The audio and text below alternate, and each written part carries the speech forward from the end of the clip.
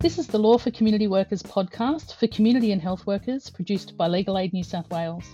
My name is Pauline and I'm from the Community Legal Education branch here in Legal Aid, and we would like to acknowledge that our podcast is recorded on Aboriginal land and pay our respects to Elders past and present, and extend that respect to any First Nations listeners joining us today. Always was, always will be. Today's episode, Strata for Starters, is about living as a tenant in a strata property and being the owner of a strata property. We are joined by Justin from Marrickville CLC, who will shed some light on the often dreaded strata dwelling.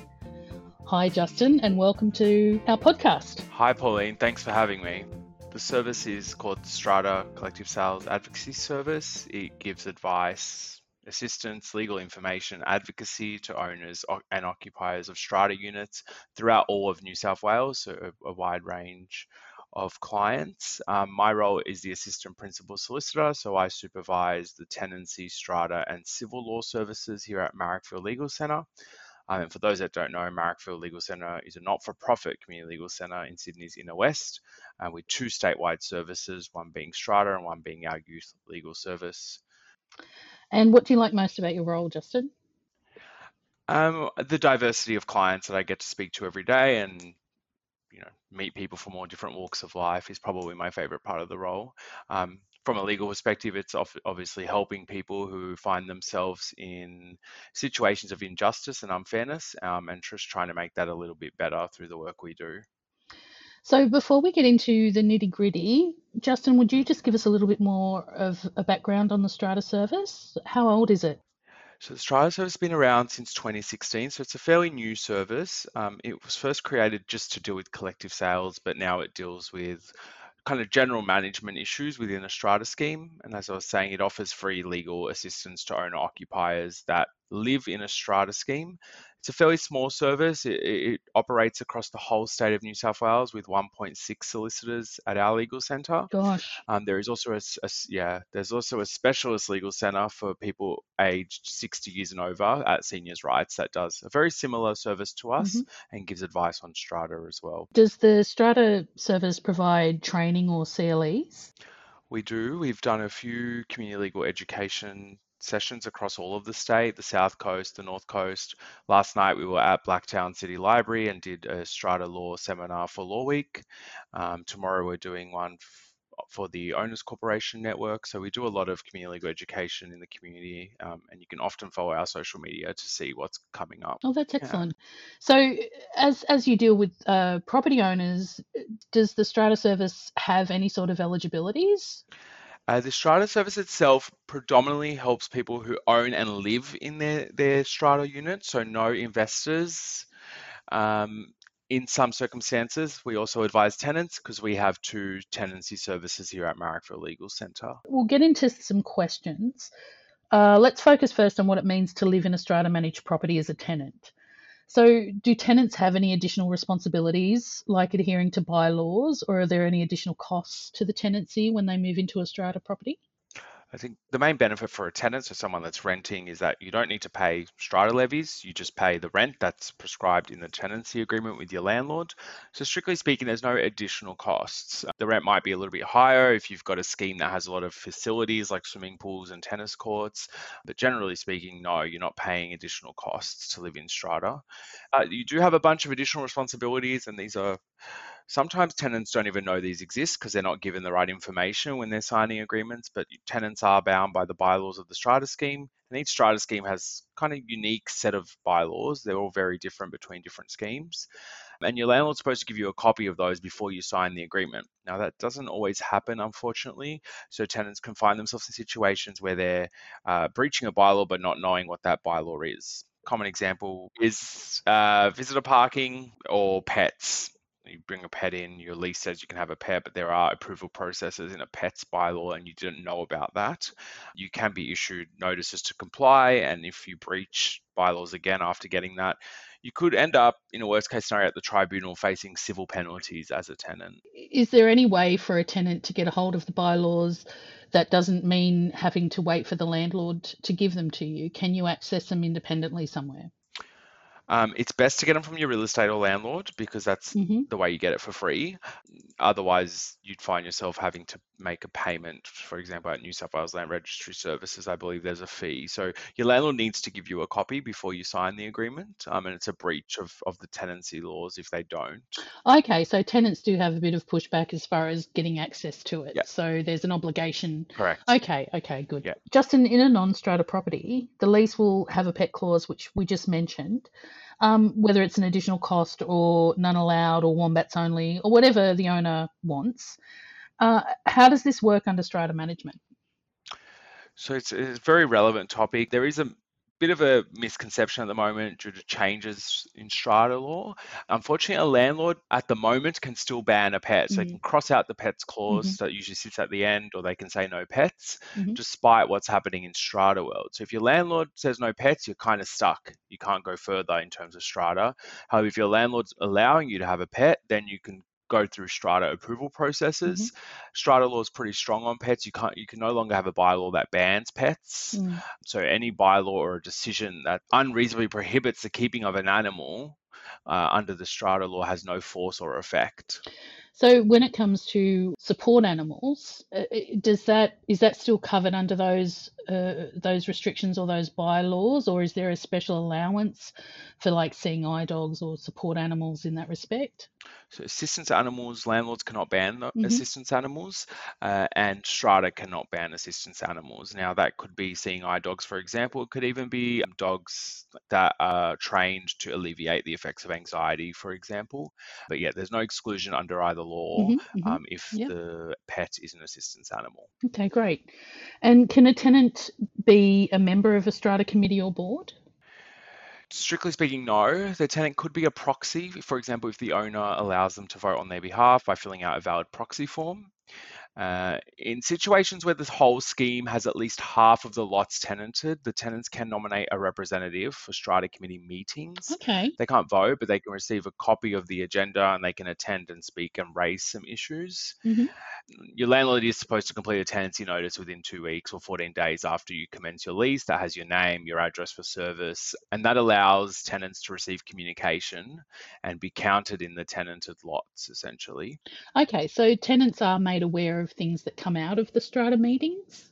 If they're on that strata roll registration, they should be receiving communication. More often than not, that may not happen, unfortunately. Okay. You can be a bit proactive. Okay. Otherwise, if the landlord has given notice to the owner's corp that there are tenants, the tenant can attend the annual general meeting but can't vote, and they're not permitted to speak without permission, and they can be prohibited from certain discussions like financial discussions. So there's not much benefit in doing that, but it is something that can be done. Okay. What about when a tenant needs repairs under strata? How does that work for them? So if we're talking about strictly common property elements of the building, let's say the front security gate or something in the common hallway, it's not really in your premises that you're renting. It's best for the tenant to write directly to the strata committee or the strata agent, putting that repair concern to them and asking them to address it. So the Owners Corp has a very strict duty under strata law to ensure common property is properly maintained and kept in good repair. In the situation where it is within your premises and you're not sure if it's common property or not, you should inform your landlord as well and let them know that there are repairs to be done either in your premises or near your premises, and ask them to write to the agent or the owner's corporation about the concerns about the repairs. That's the starting process. If that fails, tenants should get advice. It does get a little bit complicated in terms of where to go. As a tenant, we often tell people to pursue the landlord Mm. for the repairs, but it does depend on what the repair is, Mm. and that's done through the tribunal. But tenants also have a choice to kind of pursue the owners corporation by first going to mediation at Fair Trading, which has a specialist strata mediation service. And there are options to go to NCAT in strata, but it is very important to seek advice Mm-hmm. because it does depend on the type of repair and the kind of context about what's happening with the repairs. Okay, wonderful. So, Justin, is there anything you'd like to add to that regarding being a tenancy under strata?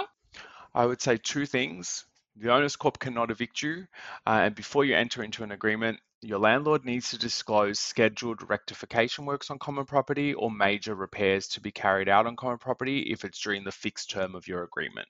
So if you suddenly find scaffolding up and you had no idea about it and you just entered into the lease, you should definitely seek some advice.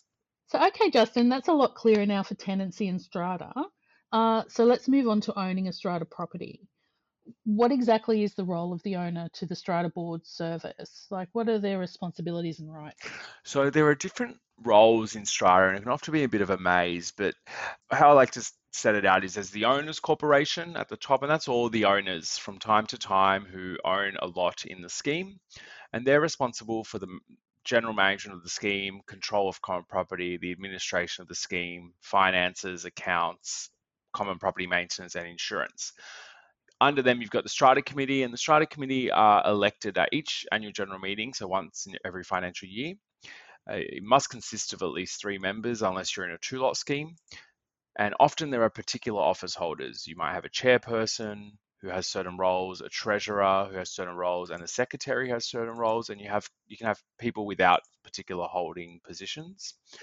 And they make some of the decisions in the scheme, but not all of them. For example, they can't pass a bylaw. That needs to go to the owners corporation. Then you've got the Strata managing agent who conducts day-to-day management of the scheme and their delegated functions from the owners corp and the Strata committee. They're appointed under contracts with the owners corporation. And in some schemes, you have a building manager, so an on-site manager who does day-to-day management of the scheme. You often see building managers in schemes where there's a lot of facilities such as gyms, rooftops, pools, tennis courts. So each one has kind of different responsibilities, but it all comes back to the owners corp's responsibility for managing the strata scheme, which is that list I set out a little bit earlier, and that's really the responsibility of the whole scheme. Okay. You mentioned the two owner property. How does that work for the two owners? What's the difference? So the two owners will automatically form part of the strata committee because there's only two of them. Mm, There are different sets of rules for two-lot strata schemes when it comes to insurance, auditing, finances, and meetings and voting. mm. So if you are in a two-lot strata scheme, it could be a duplex, for example, or just two townhouses. It's important to kind of seek specialist advice on that. How are strata levies calculated for their service? Are the levies the same for every owner in a multiple dwelling, like blocks of flats and things like that? So each strata scheme will have a different kind of levy payment. Hmm. There's not a single rule for strata schemes or different dwellings. The legislation Hmm. itself doesn't prescribe a limit on what the levies are. It is the owners corporation, which is all the owners who vote on what the levies are going to be for the next financial year. And then the amount you pay as an individual is worked out in proportion to your unit entitlements with your lot, which you can find on the strata roll. Hmm. So when setting the levies, usually an agent will prepare a budget which shows the current financial situation and the estimates of payments that are going to be made and received for the scheme. Hmm. And that budget will be reviewed at a meeting and it's voted on essentially. And that's how the quarterly levies are passed. There's usually 3 to 4 levies that are passed for the year essentially. Okay. So is that how they administer the rises in strata levies, like when the payments go up? Yeah, so if you 1 year you're paying 600 a quarter, the next year you might find yourself paying $900 a quarter because of the budget and the estimates of payments made and received. Mm. Yeah, so it can change quickly, essentially, from AGM to AGM. Okay. Are there any payment options with strata levies? Are people obligated to pay at a certain interval, or can they negotiate to pay weekly or fortnightly or monthly? So payment plans are mentioned in the legislation. They are a possibility. Some schemes have specific bylaws that allow payment plans. You should check your bylaws if you find yourself in that position. Most don't. The law says that you can ask for a payment plan with the owners corporation, but it's not mandatory that they actually give you one. So some schemes will say we don't do payment plans. Please pay your levies when they're due and payable. Okay. Before this interview, you actually mentioned special levies during a conversation, and they're an additional cost on top of ordinary payments. Can you please talk to us a little bit about what they're all about? So I think the best way to kind of simplify special levies is they're often raised when the scheme doesn't have enough funds in either of the funds, the capital works or administrative fund, and the scheme needs to pay for an urgent or essential expense or repair issue. Oh, okay. Common examples are changing the windows if there's leaking or they're old, changing the balustrades in the scheme. These are expensive works. It may not have been budgeted, so the scheme passes a special levy to cover that cost. Right. Okay. Special levies, unfortunately, often do lead to the debt scenarios. It's usually because there are people that live in schemes that have limited income. They may be on a Centrelink benefit, such as disability support pension or the age pension. There are new people moving into the building, for example, and they want to beautify the complex. And suddenly, these people have to find lump sum payments towards the special levies that they don't have. And that's where the cycle of debt comes from. We often see through the special levies, unfortunately. Okay, so the strata debt doesn't just sit still, does it? One payment can actually balloon significantly due to interest and added fees, I believe. Can you talk to us through that, please? So as an owner in the Strata scheme, the Strata Schemes Management Act assumes and tells you have obligations to pay your levies when they're due and payable. And you are right in that it doesn't just sit still. If it's not paid 1 month after it's due and payable, you'll start to see things like interest being added on to your ledger, as well as things like legal fees, because the law says the owner's corp can add interest, as well as the reasonable expenses they've incurred in trying to recover any unpaid levies from you. Now, the problem with that is what was a small payment due then becomes a large payment over time. So it starts to balloon, and it's very hard to kind of break out of that cycle once it starts, unfortunately. Yeah. Okay, so then what's the first thing a property owner should do if they incur a strata debt? So if they fall into financial hardship, I often recommend that they speak to a free financial counsellor through the National Debt Hotline and get a budget drawn up. And that's the starting process for trying to negotiate a payment plan.